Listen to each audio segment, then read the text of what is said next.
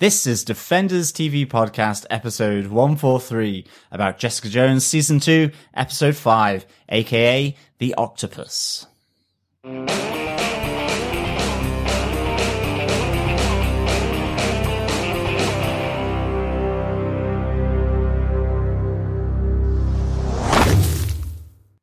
Welcome back, fellow Defenders, to this episode of Defenders TV Podcast number 143, all about aka The Octopus, episode 5 of season 2, Jessica Jones.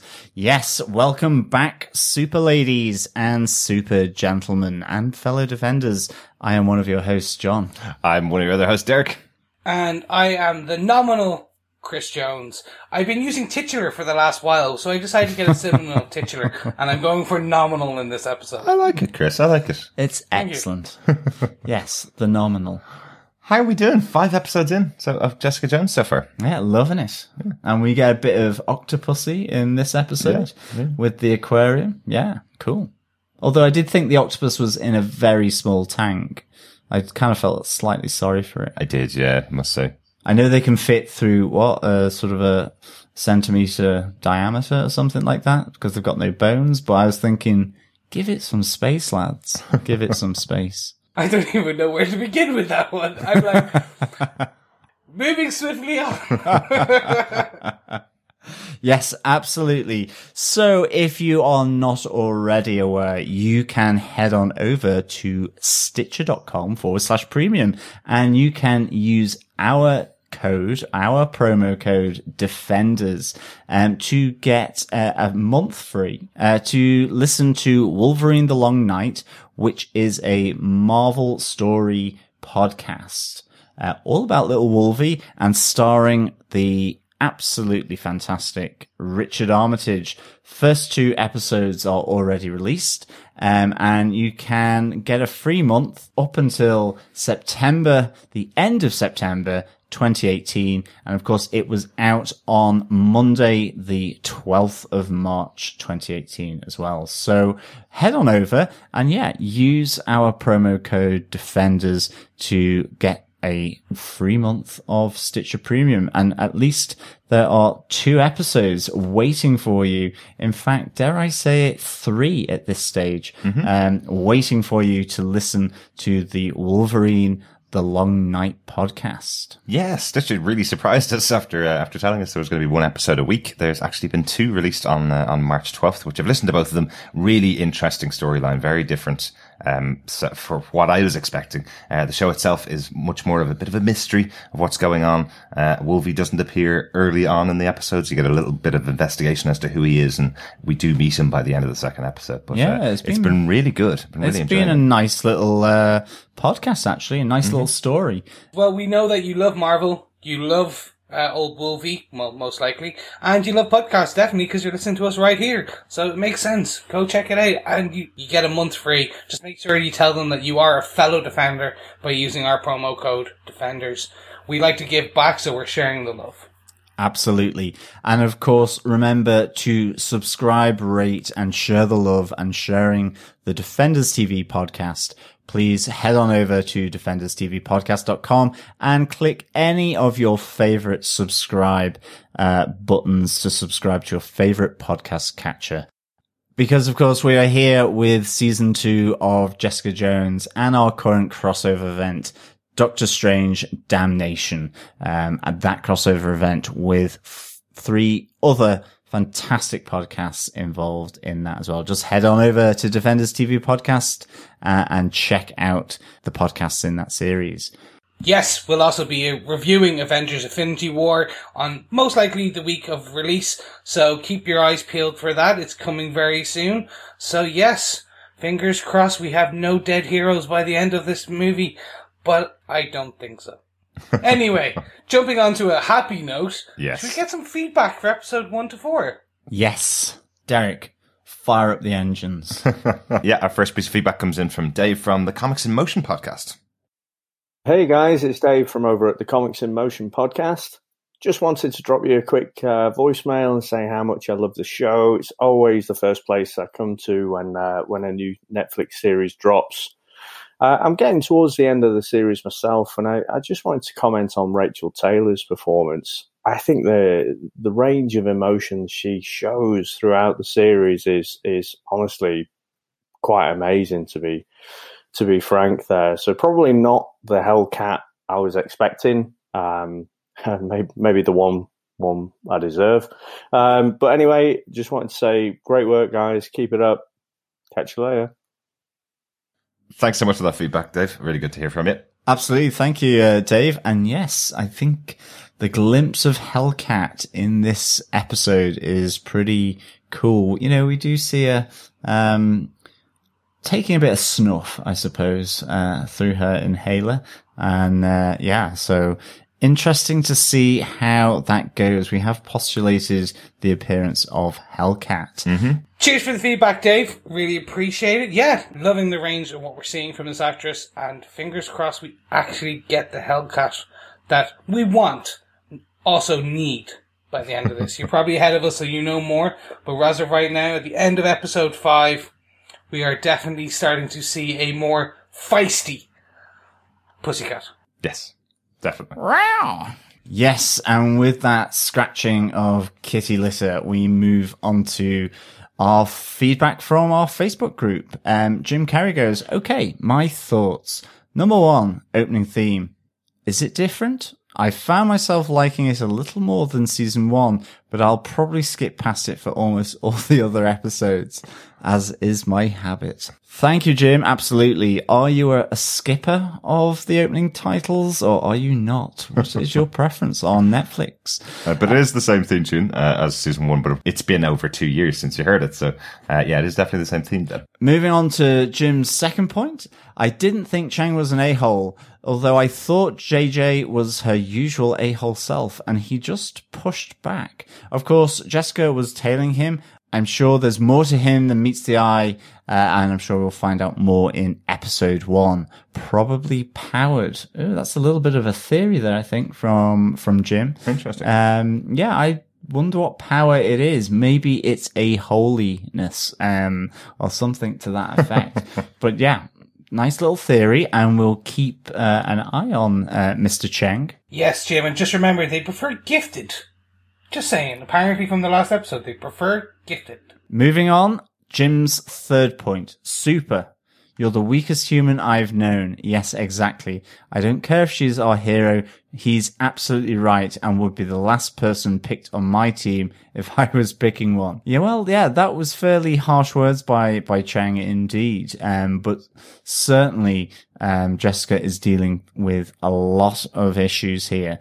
There are moments of weakness in her strength. Point 4. I guess the word powered is a thing now, as is the term damn Skippy. Yeah, episode 1 it was all about powered. Episode 4 it was all about gifted. So it does move around a bit as it did in season 1, which caused our original discussion, Chris. Yeah, Jim goes on to say the movie on the roof or whatever, super horrible directing. I think could not tell where they were, how the movie was playing, why there was no audio. And damn it, how did Trish get out? It's not a meaningless detail. We already know she's being followed. It could have been the start of her getting attacked in some way. This was a poorly executed scene all round. I did wonder how Trish got off that rooftop. Jim continues on with, so Jessica gets powers, 17 years ago, and this wizard guy gets powers whenever, and they both, by narrative anyway, happen in the same place by some evil corporation that still has an active presence in some of their subjects' lives. Yeah, I think that's a setup for the rest of the season. I think we're going to find out more about that as we go along. And as we already have by this stage, by episode 5, these are just Jim's thoughts on episode 1 so far. Absolutely. And finally, Jim says, me, Wizard, and something else sure looks like a lizard man. I think every one of that first barrage of potential clients was onto something. Interesting. Yeah, I know we talked about those individual clients in the first episode and what we thought they meant.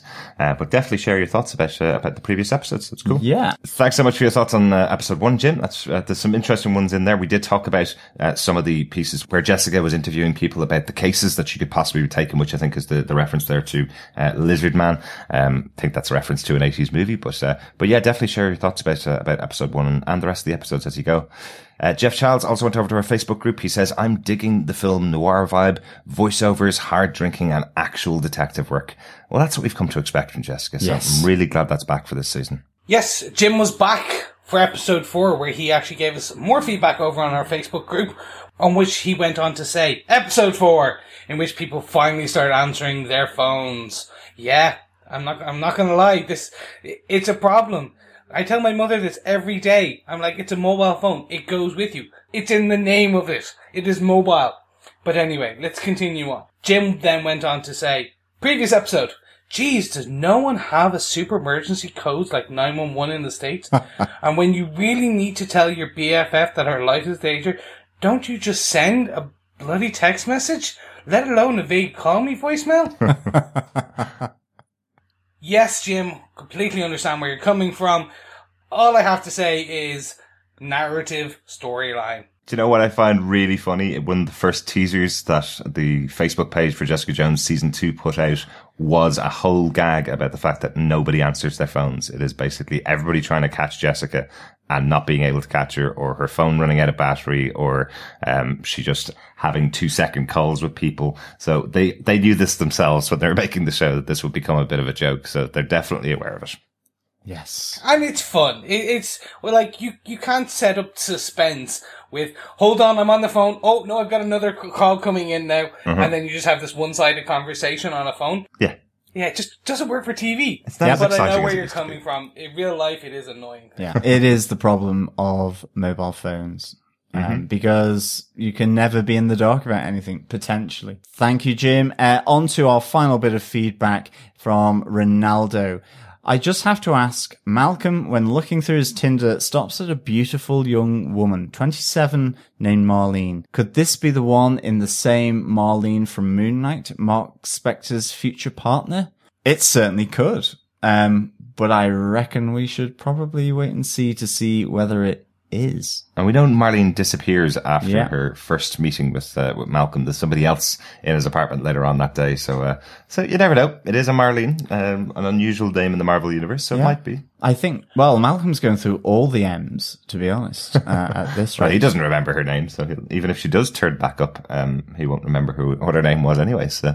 Exactly. Ronaldo goes on to say, Jessica's anger issues are slowly simmering, as shown when she punches a hole through Scott's car hood. We need to see Danny Rand so he can teach Jess how to center her chi.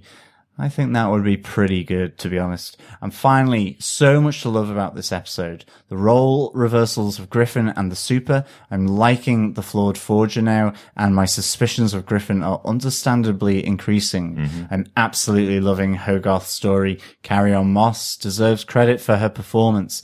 Ice cold, but we still feel empathy. Amazing. The discovery of Inez as a nurse and the haunting parallels between Hanson and Jessica are intriguing. Trish with the inhaler, loved how her vision altered. Brilliant touch.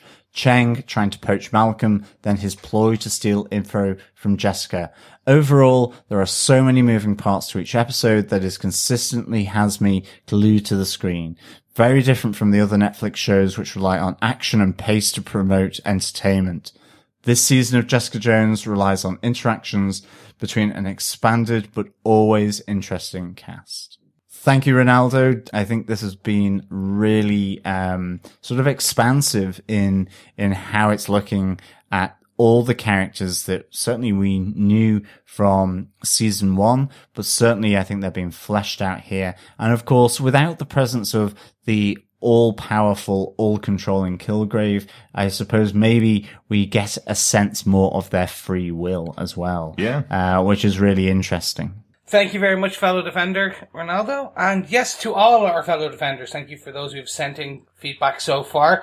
And yes, for those of you who haven't sent any feedback, don't worry, we want to hear all your thoughts, so make sure you go over to defenderstvpodcast.com, click on where you want to give us feedback. You can leave a voicemail. You can go to our Facebook group or on Twitter. Wherever you want to give us your feedback, don't send it over and make sure it's just marked for which episode you are talking about. We want to hear from you. But gentlemen, I think it's about time we kick off into episode 5. Derek, do you want to give us some of the episode details? Absolutely, yeah. Episode 5 of Jessica Jones Season 2, aka The Octopus, was written by Jamie King. She wrote 2 episodes of Season 1 of Jessica Jones, wrote aka Sin Bin with Dana Barata, and was credited writer on aka Smile, the Season 1 finale. So some quite serious credits there. Those 2 episodes were huge. I remember one of them being a little bit controversial on our review, but definitely an enjoyable episode for me. The episode was directed by Millicent Shelton. Millicent has been working in TV for many, many years. She got tons of directing credits right back from The Bernie Mac Show in 2005, My Name is Earl in 2009, 3 episodes of The Flash, and an episode of Marvel's Runaways quite recently. So already worked in the Marvel Universe before, but first time on Netflix. I loved My Name is Earl. Absolutely loved it. That's the one you picked out? Yes.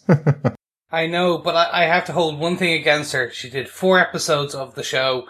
Everybody hates Chris. That is not true. I'm pretty sure there's some defenders out there that love me. So we love Chris. Not everybody hates Chris. Yeah, not at all. We love you, Chris. And even It was a good show. And even not everybody hates Chris Rock either. No.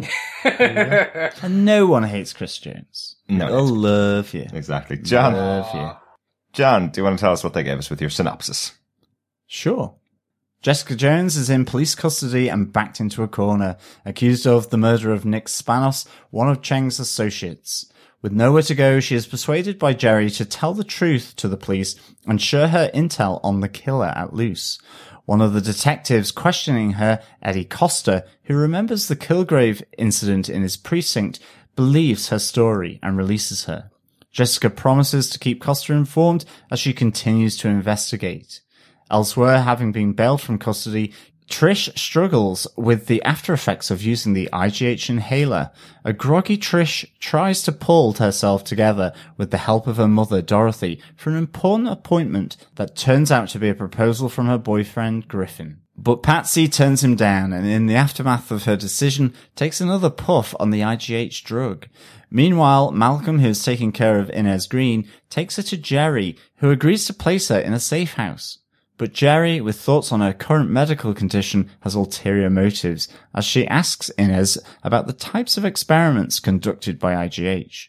Following up on the leads by Inez, Jessica meets with a former janitor at IGH, David Koecki, who is now an inmate at a mental hospital serving time for the murder of Green's fellow nurse, who was killed by the mysterious woman. Jones learns of a shared interest in octopi that Koecki has with a doctor called Dr. Carl Malus. Jessica stakes out the aquarium until one day she recognizes the doctor, who she remembers from IGH just after her accident. But he is not alone. As Jessica closes in, the 2 suspects recognize her, and Dr. Cole's companion smashes the aquarium glass to make their escape from Jessica. Yes, Mission Impossible style, wasn't it? Was a bit, yes. Gentlemen, that was a smashing finale of the episode. Should we jump into our case notes? Case note 1. Jessica shares most of her knowledge about her case and that investigation that she's doing with the police that are holding her in custody. Yeah, that was all at the hands of Jerry, pushing her and telling her that this is the only way she's going to get out of prison. I thought it was quite interesting that she's going to be facing 18 months if she didn't do this. She could have been in prison for 18 months. That would have made the show pretty poor, wouldn't it? It would have. It's kind of like, hey, we're in jail. A year and a half later, Jessica gets free. Although I would like to see the perp walk. That would be amazing. But you know the typical, like, Alcatraz where you have people leaning out the bar? Oh, yeah. Like, screaming at her, you put me in here, blah! Be kind of more of a purple is the new black then, wouldn't it?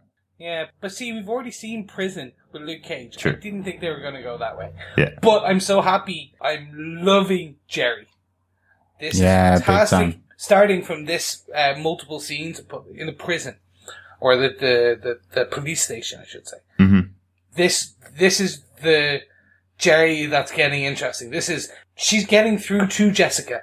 And we start seeing changes in Jessica from this. And I I remember in the previous episodes I've been a bit back and forth on Jerry's changes and where they're going with this and how it's going to affect the overall series and the character as a whole.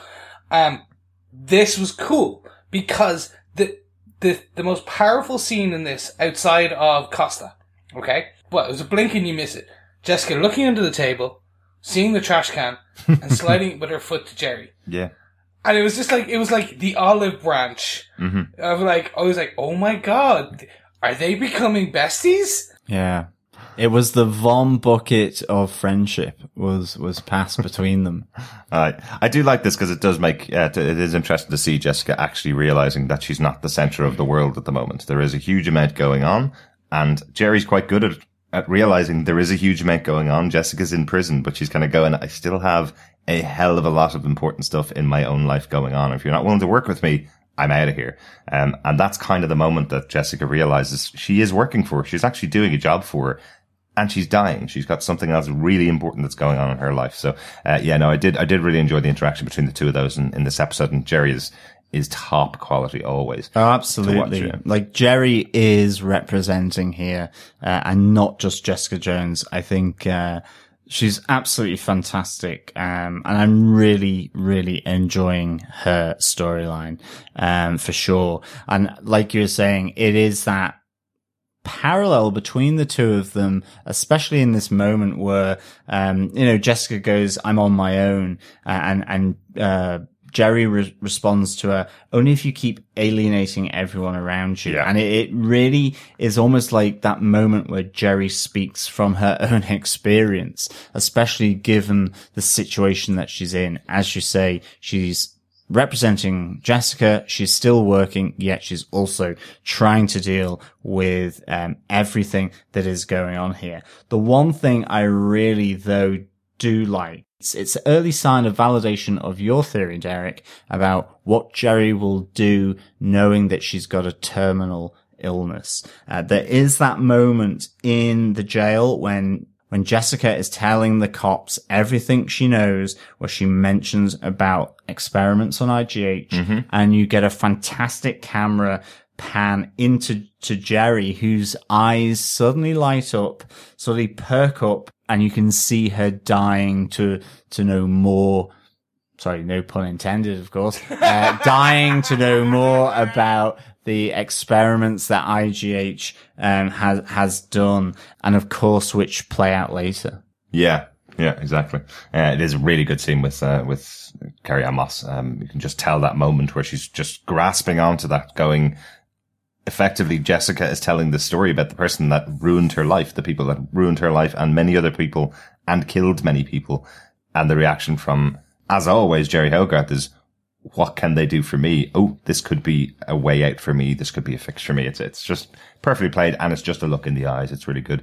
The other moment that I really enjoyed in this is, as you mentioned in your synopsis about Costa, the guard that's in there, or the detective that's in there. I like the fact that he is someone from her past. We don't actually see him in that previous episode. The entire episode that they're talking about was where Kilgrave had walked in, made all of the cops point guns at each other, and then made them think it was all a joke, that it was something that hadn't happened. And what he's saying is, after that point, he just had nightmares of him pointing his gun at himself.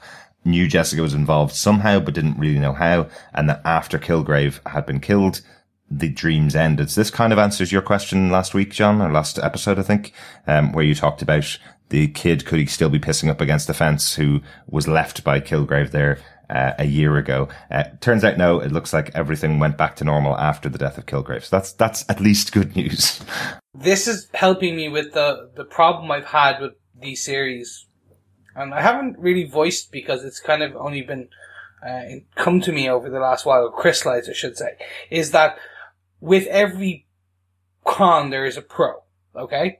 So what we saw with Luke's release, and a quote, unquote, see all the vigilantes as vigilantes. They're doing their job.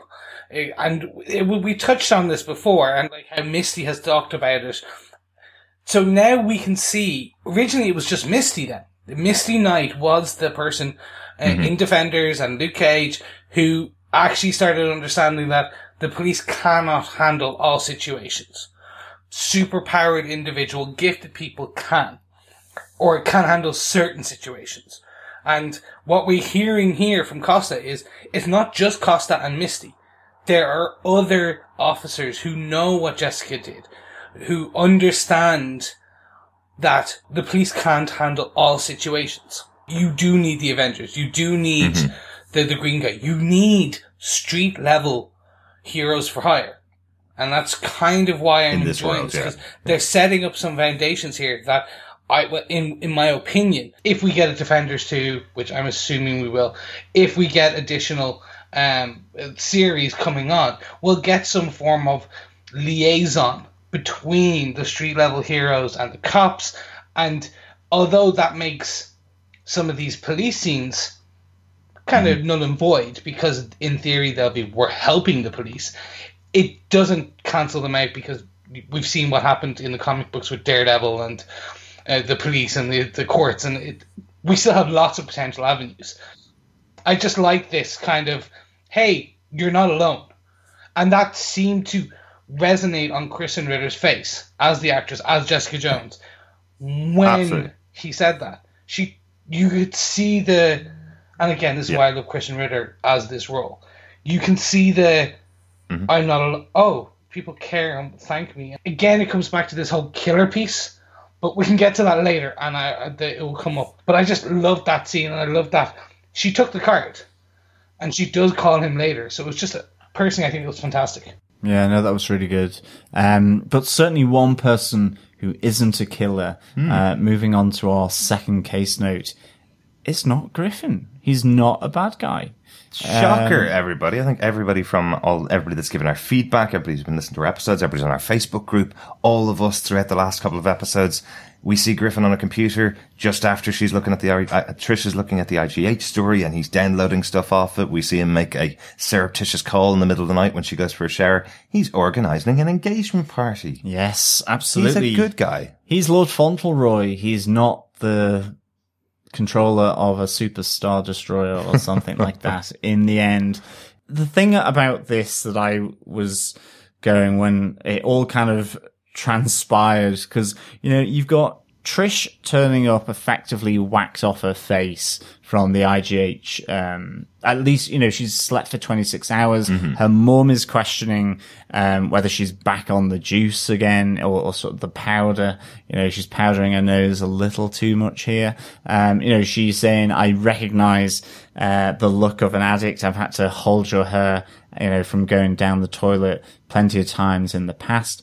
And, she's kind of not in the best place to receive a public bend of one knee, and a proposal for marriage. And, I was kind of slightly, oh no, she didn't accept when she finally kind of takes Griffin to one side and says, answers his question about whether thank you is a yes, because that's all she says. And I was kind of like, okay, Trish, because I was thinking, is it because she's taken the IGH inhaler? She does give an explanation about the fact that, she got there and she wanted to be him, not be married to him. She was the person where the story was more important than he was. And so in the end, she decides not to. But I was it just felt somewhat at odds to me, just on the basis that, a couple of episodes ago, she's going, I really do love him. But ultimately, she has been affected by this IGH inhaler use. And so I just wondered whether that was pushing her decision here. But I like the fact that he wasn't a baddie. I'm glad that they played on that prejudice. Yes, it's the very first instance of a British man in a suit not being evil in cinematic history. Who knew? Not true. Alfred's not evil. Alfred's not British. Pretty sure. Yeah, okay. Alfred's always been British. Really? Is he? Because you see that, the whole Alfred okay. I just always assumed, he was born an old man. He was made an old man. But, okay. Well, these things happen, people. You know me. I know some things of DC lore, but I know that, like, Alfred's the Joker, and that's about it. You watch The Flash. I love this. Okay, look, we all knew it was either going to be he was a bad guy or a good guy. It was a nice twist that it wasn't just him snooping and turning out to be the bad guy, the British bad guy in a suit. It was that he did care for her. He will be back, I'm pretty sure. They'll pop him in and out, and the question is then, does she overcome this mounting addiction, if we want to call it that, by the end of this season to be back with him? Trish's actual emotions seem to be at issue here. And we can see the beginning of this snappy, addiction-filled Trish in this episode where she slaps her mother. Mm-hmm. And then again, what we can see is that beautiful reaction by the actress in terms of, what did I just do? And this annoys me sometimes why we don't have Best Supporting Actress in a TV within a streaming show, because the Emmys sometimes don't do that. They class TV as TV. The acting in this is phenomenal. That's great. I like why they're taking the character. Big time. This is what we wanted. This is the Hellcat. We are getting the origin of Hellcat. We called it out in the last episode. This is essentially it. She's going to become powered. The question becomes, does some form of getting off it stay within her system? Does it linger? Like, we don't know because Simpson was killed. Yeah. Is there a better version where it's more permanent? Things like that. I'm interested to see where it goes. Exactly. But at this point, I don't want to belabor in terms of her being the addict, because it's only just begun. Absolutely. Yeah. And the other thing is, Griffin's not a bad guy. It's episode 5. We've still got 8 more episodes to go. Well, that is true. It is entirely possible that this was a bit of a plan from him as well. I'm not too sure I really liked the idea of ambushing her in front of all of her friends and family and saying, the reason why I put you here was because I need your answer to be yes, and you won't say no in front of all these people. I thought that was a bit harsh. Yes, I think my notes said he should really have done it privately. Probably, yeah. It's a moment for you and your future partner. Exactly. It would have kind of been less embarrassing for both. But yeah, I'm the same. I'm really pleased that they're taking Trish here. And, she's been that kind of bedrock for Jessica, and they're potentially inflicting her with an addiction that will absolutely make that crumble. I'm really hoping they go that way, because I think that is a kind of nice seesaw within this series. If they go down that route, I think, it would be really good to see, but she's certainly, wanting to get hands on that puffer, a fair few times.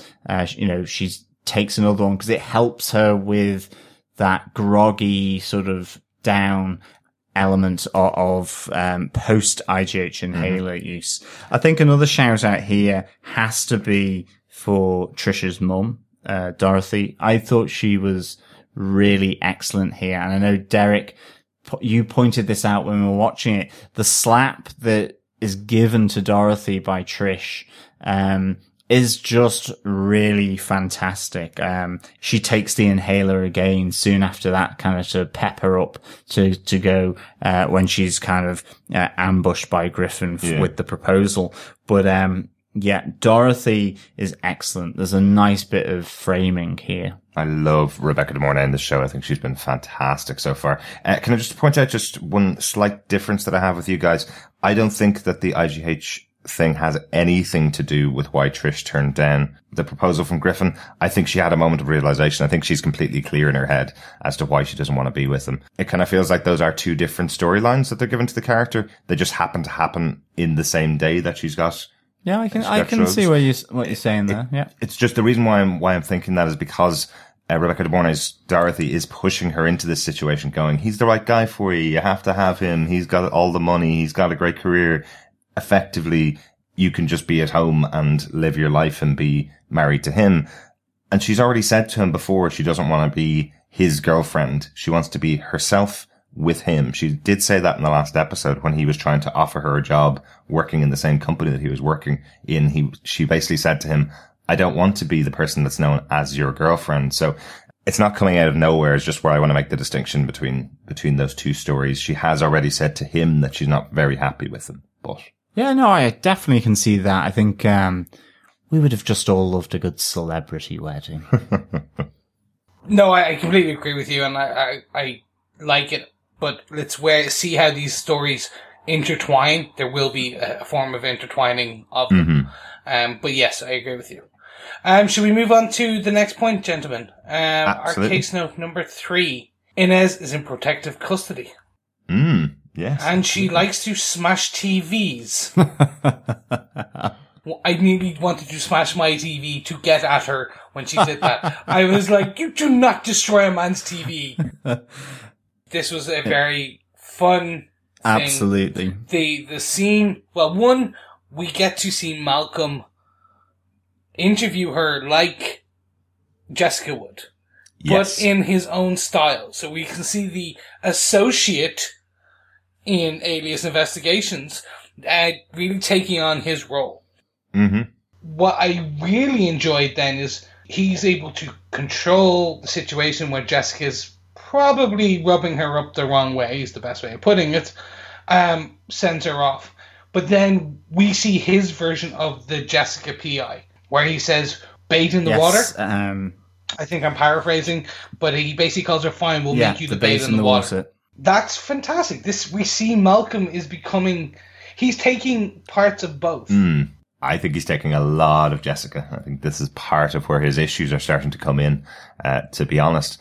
I love these scenes. I think they're really, really good, but I think, what we're seeing here is Malcolm doing what would Jessica do, is what he's saying to himself in all of these scenes. He's a lot harsher than he was in earlier episodes this season, and a lot harsher than he was in season 1, even when he was getting clean. There's a moment when Inez is being dropped off by him to Jerry, where she turns around and goes, "You're the worst kind of person." And I think part of that is, it's not something that would have been said to him in the past, I suppose. It feels like that's Jessica rubbing off her bad habits on him, because he's been observing her for so long and been working with her for so long that he thinks this is the only or the best way to interrogate somebody.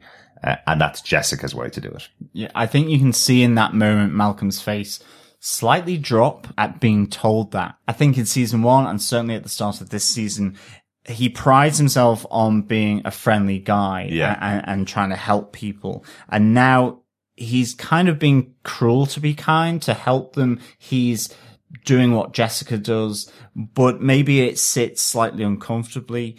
And yeah, I mean, that was a really telling moment. I have to say, I absolutely loved Inez Green. I thought she was so good. I loved her and Malcolm together. It just felt like the odd couple a bit. She's breaking his TV. She is like, I'm just trapped in a hellish flashback. She's under the protection of Malcolm. And I like that moment where, as you say, Chris, he's trying to interrogate her, find out the information. But I think, that moment where she turns around and says, "You're the worst kind of person," it's like, that's really interesting to say that of Malcolm.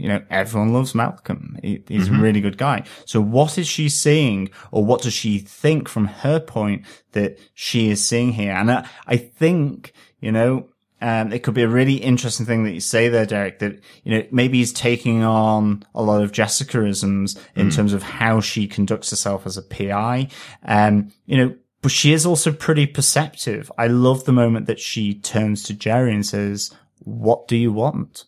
Why am I suddenly here in this fantastic apartment after being in the apartment where you've got the urine-soaked elevator?" Yeah.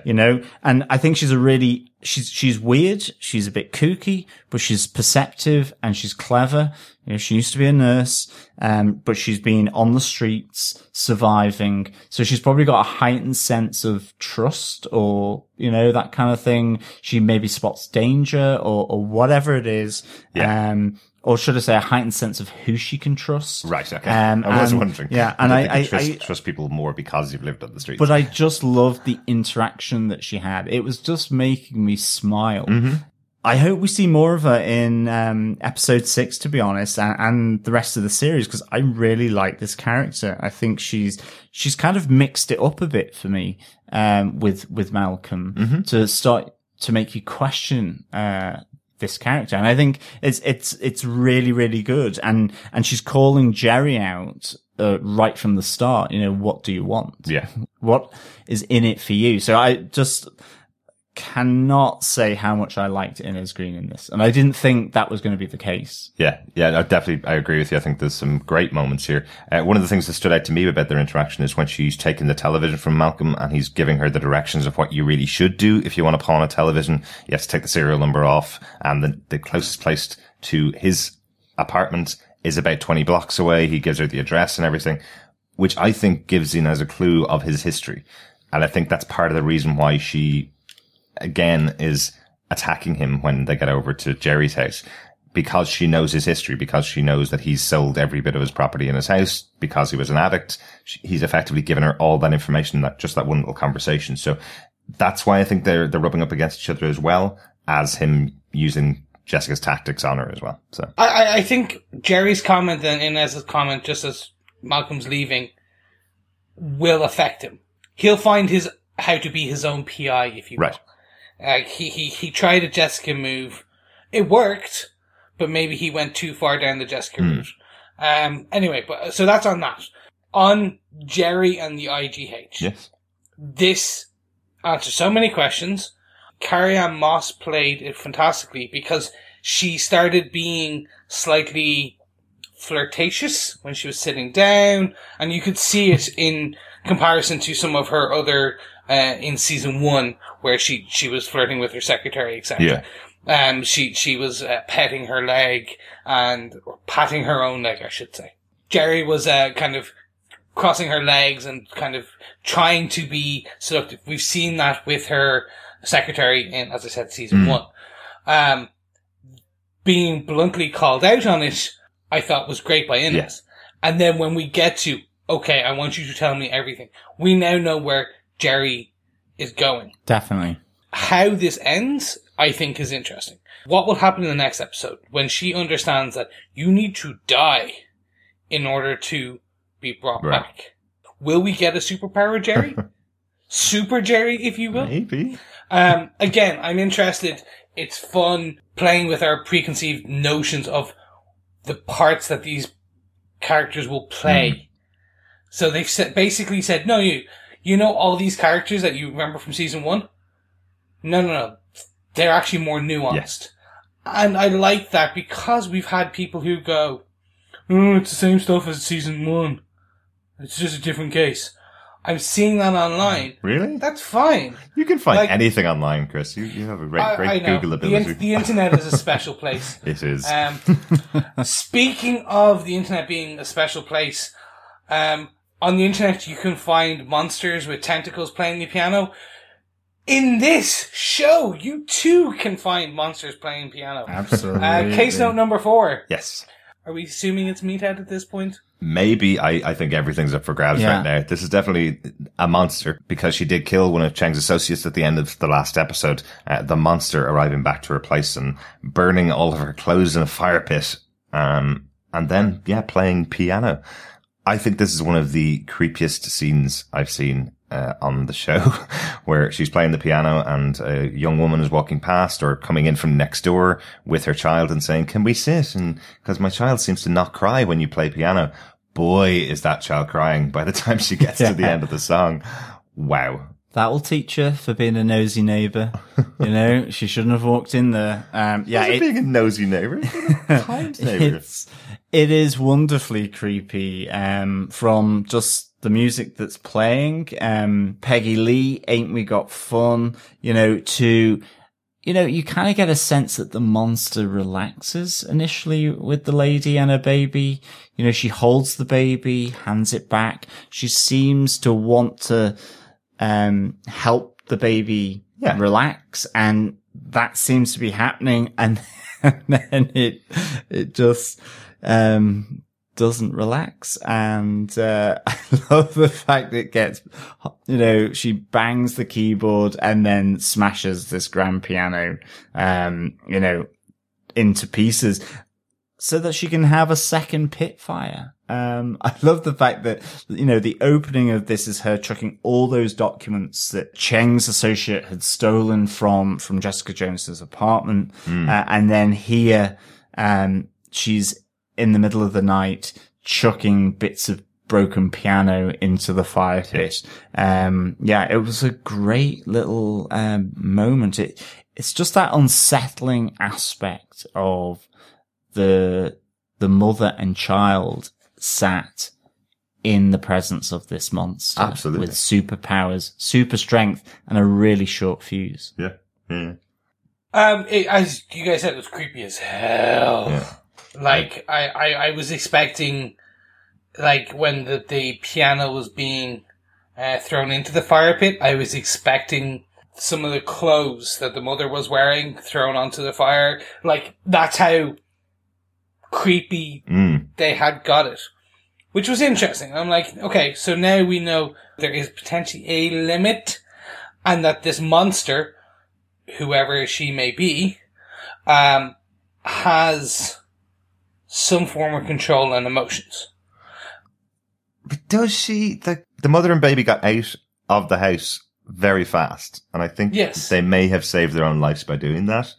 I get the feeling that she's been around a long time. They say that they met at a car boot sale kind of thing, a couple of months ago. So they know each other. They've met each other before. So she's not new to the area or anything like that. The monster, she's been living there a while. So they do kind of know her, but they take the understandable cue that something is going on with her, as she starts to play the piano faster and louder and faster and louder until she smashes it. But they definitely get out of the house. It's not that she releases them, because she's still smashing the piano as they're leaving. So she acts like potentially she does not know who they are, even though when the neighbor goes, "Hey, we met before." Yeah. So I do that all the time with my neighbors. So do I, but that's just living in apartment blocks. Mm-hmm. No, I meant more. This person could be a shapeshifter. Maybe. Of some kind. And that would explain how she's taken the form. She needs a wig. And that's why I think she is Meatface. Potentially because, imagine almost like Clayface in DC. That that normally they look all messed up and they're all kind of meat-facey. Mm-hmm. And then they're able to shift parts of them and kind of become other people, but no hair, so she puts on a wig. So she's just actually taken over someone's house, someone's life. It's the Skrulls again. Well, yeah, no, it's not the lizard people just yet. But we do know she has emotions, because going on to case note number 5, at the end of the episode, and we can kind of work backwards, at the end of the episode, we see her meeting Dr. Carl, holding him as you would a potential partner, kissing him. Yeah. So we do know that there is a physical relationship because they kiss on the lips. Like, there is a direct, there's an assumption to be made that they are boyfriend or girlfriend or something there. Mm-hmm. So that's why I kind of went, she has rage and strength and she's stronger than Jessica and she's crazy. Yeah. But actually, she has enough to not kill a baby, and also she's in love with potentially the doctor that made her. Maybe. Yeah, I see what you mean. Like, I'd say it seems like there's trigger points for her. The baby crying is the trigger point that pushes her over the edge and makes her get angry and more angry in the house. So there's definitely times when she's completely relaxed. She had that conversation with Jessica in the bar a couple of weeks ago. So she's definitely able to be relaxed. She's not angry all the time. So, I don't know whether it's just restraint, whether she's just holding that back, like the Hulk's always angry all the time. I don't know whether it's that, or whether it's that something triggers her, like the screaming of a child. The Red Hulk. Maybe. So, right, we've already kind of moved on to case note number 5. So let's jump in further. And let's talk about how basically Jessica ends up in the aquarium at the end of this episode. We get to see Jessica pull on her favor, cash in her favor, if you will, on Oscar.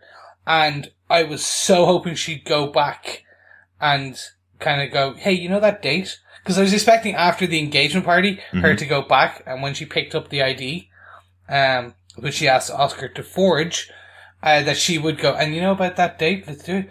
But, okay, we don't get that. We do get that lingering stare where she's looking at Oscar, his son, and his mother. Yeah. Having the kitchen table. And we're starting to see the cracks in Jessica's facade. Like, this season, 5 episodes in, we're seeing, I wouldn't go as far as a maternal instinct. No, we're seeing Jessica willing to let people come in. And willing to let Malcolm be an associate. Right. But imagine being nice and being with this guy who is called Oscar, who is just a human, and his son and his mother, and wanting that family aspect. You can see she wants it, absolutely. Yeah. Letting Jerry, for example, like, understanding where Jerry's coming from. So I really liked that. And so yes, she skips the dinner, but I think that's more about the cracks are opening. I don't think the protective shell is fully disintegrated. Yeah, she's not there yet, certainly, but I think she's realizing when she's doing something wrong and something that's against what she should be doing. It's not the same thing wrong with saying, no, I'm not going to stay for dinner with your family, but she's realizing that this is only hurting her. Pretty much because of what Jerry said to her earlier on. She said to her, if you keep pushing people away, you're going to be alone forever. And these are the moments that she's realizing she will be alone forever if people, just nice, normal families, are asking her to stay for dinner who tend to like her. And then she pushes them away for no reason. Of course, those kind of moments work really well with Jessica. You can see she kind of wants it, but she doesn't quite know how to process it. Yeah. And it's kind of, that's what's keeping her back. So she kind of skips it. And yeah, that was a really nice touch. You kind of got a bit more of a sense of Oscar, as well. It was really good seeing inside Oscar's apartment. We have here artwork by David Mack, I believe. Is that right? Yeah, all the artwork is by David Mack. He does the portraits on the wall of Oscar's son. You see it quite closely up on the wall. He also does the credits for this season. All of the credits that have been there for this season and the last. I believe he's done a few other paintings around the episodes as well. But really good to see him. He's the cover artist for Jessica Jones, the series, which is all of the Alias comics, and the most recent Jessica Jones series. He does all of the covers for them, which are beautiful. They're really cool artwork, I must say. And then there's another artist that does the internal artwork for Jessica Jones, Michael Galas. Yeah, it's really cool artwork. I'm going to jump in and actually agree with you on this, guys. But let's move away from the awesome Mr. Mack and into the actual infiltration of the Crazy Ward. Yes. I liked the little play where they were like, hey, hold it up now, and he pulls the tag off Jessica, and he goes, oh yeah, someone got blood all over it. I liked that. It was fun because every viewer went, oh no, she's caught. Yeah. They did a nice play in it. I enjoyed more the actual interview scenes. Again, we see Jessica putting on the facade or impersonating or acting, whatever way you want to call it. We saw this when she played the bimbo in season 1. What I enjoyed here is she goes from hard to soft to hard to soft to direct. I kept thinking she would actually pull the, you remember me. I was the little girl, Jessica. Right. I thought that's where she would go. But no, she stays in character and she's able to get the information that we're looking for. And we learn about Dr. Carl. And my God, I want to know his last name because I'm pretty sure he's going to be someone. Because, well, look, this is a tough one for me because there's no Easter eggs in this whole episode. Marvel Easter eggs in this whole episode. I'll clarify.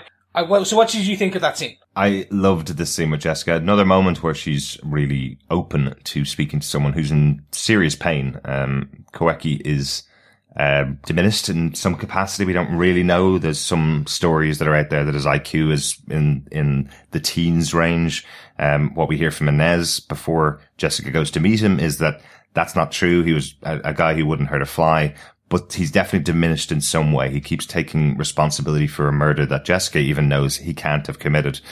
But I like how strong she is with him when she needs to be. But you can kind of see her heart breaking for him because he's here and doesn't need to be here.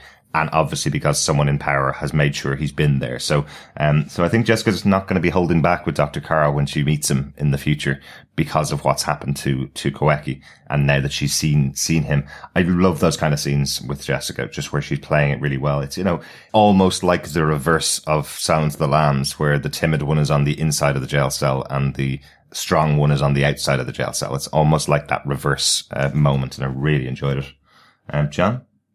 Yeah, no, I loved how Jessica, it felt like she was doing something different because she was being gentle. She had to kind of tiptoe around this interview with Koeki because, he's delicate. I think Inez Green says, he wouldn't hurt a fly. He's harmless, but he's younger than his age, and I really liked how she just played that out and how she's using her different skills. I mean, I do like the fact that she's initially she's not wanting to teach Malcolm anything, and now that he's become an associate, she's kind of going, there's a lesson here, or your first lesson today kind of thing. She's now starting to teach him, but she plays to the strengths of herself to be gentle and then to ask him to draw it. So, she finds out about Dr. Carl in the end, and knows to go to the aquarium to stake it out, to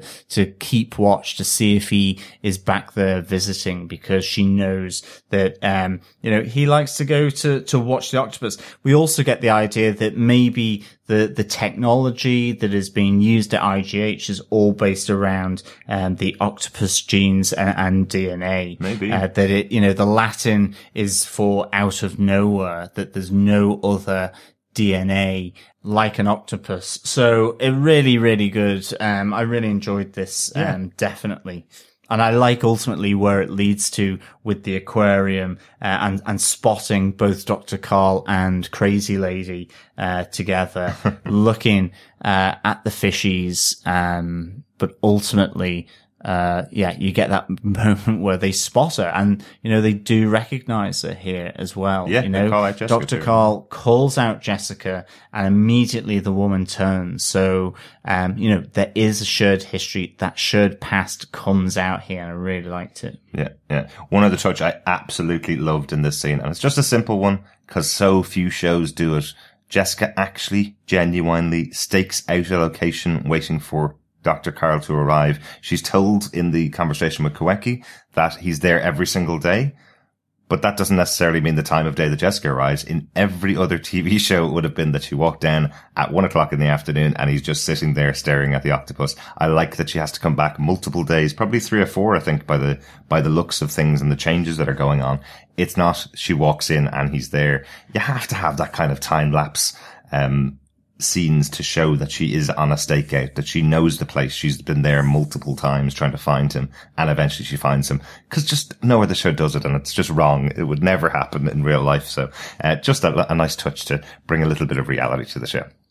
Yeah, and then we get the non-reality, the Mission Impossible reality, if you will, with that beautiful shot of Jessica turning away and running from a soon-to-explode aquarium glass. Yeah. It was just, I want to see her, I want to see that kind of what we remember from Mission Impossible, the 1990s movie with Tom Cruise, where it splashes out and you see her running.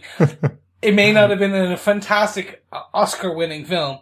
It was a fantastic scene. I have no problem with Mission Impossible, and Tom Cruise did that for real. It wasn't a special effect either, but it did cost multiple millions to film and to shoot. So I'd be very doubtful if we're going to get something as spectacular as that, even 15 years on. It's still loads of water coming out of a building, which still probably cost the same amount as it did 15 years ago when those movies started. Well, okay, I'll take your word on that. But of course, when there are octopuses, I think of Hydra. And that's all that was going through my head with Dr. Carl, as he's watching these and as he's being known as the guy that looks at octopuses. I was kind of going, ooh, are they going to bring in some form of Hydra, some connected character to Hydra into the Netflix universe? Just wondering, just crossing my mind, but we'll see who that might be, in a future episode, I'm sure. That would be cool. Yes, I'm really looking forward to it. But gentlemen, I think that's all of our points as part of the case notes. Does anyone have any other notes that they want to just slide in for this episode? Nothing for this episode. Excited to get on to the next one, then. Yeah, it's almost like we're running away from an exploding window. I want to get there.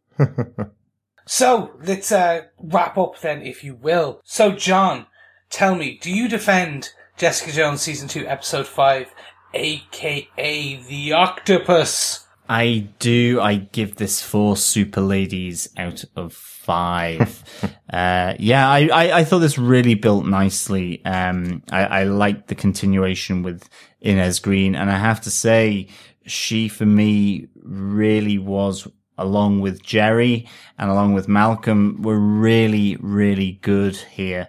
It really got me questioning, Malcolm. It really got me feeling for Jerry, being found out by Inez Green that, she is really just being used by Jerry. I really, loved just seeing a bit more of, the Dr. Hansen impersonator, the killer, singer in that setting, in a house, playing the piano in what seems like a suburban area, with the neighbors coming in and that kind of all crashing around her. I thought that was really nice contrast, just to get a bit more, and also then see that she has this connection with Dr. Carl, and that they seemingly both, at least certainly Dr. Carl does, recognize Jessica Jones when they see her in the aquarium. I thought that was really, really fantastic. So absolutely defend this episode of Jessica Jones. I think as well, seeing Trish, gradually sort of become more attached to this inhaler, shall we say, at this stage, where it's almost a bit like a comforter. I thought that was really, really good. It was a shame her and Griffin maybe didn't get together, but, it's explained, and Griffin seemingly is now not a bad guy, but we never know. This is the roller coaster of this series that we're on. He might pop up again later, but it'll be interesting to see if anything else happens there. And we get to find a little bit more about Oscar the Super, with his family. And, you see that moment where Jessica is really, you can sense that she wants to do something different, that she wants to build something. She really does. And I think that's kind of driven by Jerry calling her out that, if she's not careful, and you alienate everyone, that you will ultimately find yourself, very lonely. And I think that really plays nicely with those scenes in Oscar's apartment where she's calling in her favor. So yeah, absolutely defend this episode of Jessica Jones. Derek, do you defend this episode of Jessica Jones, aka The Octopus? Yeah, I give it 8 limbs out of 8. No, I really like this episode overall. That's not a rating. I really did like the episode. I love the moments with Jerry and Jessica at the beginning of the episode. I love her punching a hole in the wall and calling back to the anger management group, exactly the wording that they've given to her, how to handle her anger. She is learning in this series. She's taking inspiration from other people and bringing it into her own life, something that we saw her being very offish about throughout Defenders and Jessica Jones season 1. So we are seeing some changes for Jessica in season 2. I think she's realizing a lot more what she's missing by having her persona and cutting people off. I think she's kind of realizing it. And this is a good example of that in the episode. Loads of other great stuff going on in there, but we've talked about all of that already. Chris, do you defend this episode of Jessica Jones?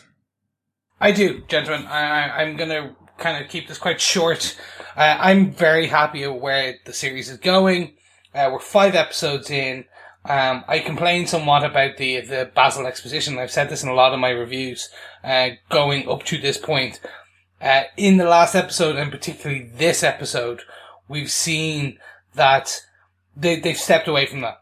The characters are growing, whereas they're changing the expectations of the assumptions of who these characters are and what they do or how their place within this set world, which is great.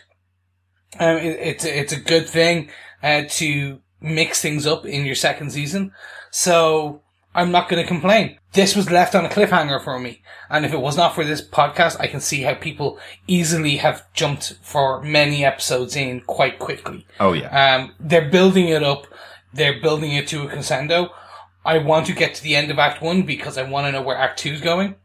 And typically, we're 2 episodes away from the end of Act 1, where episode 7, at the end of episode 7, they usually leave us on a nice wham. So I just want to get there now. So who is Dr. Carl and who is the monster? So let's see. So yes, I completely defend this episode. Gentlemen, I think that's everything. So remember, for all your feedback and for all your listening pleasures, head on over to defenderstvpodcast.com.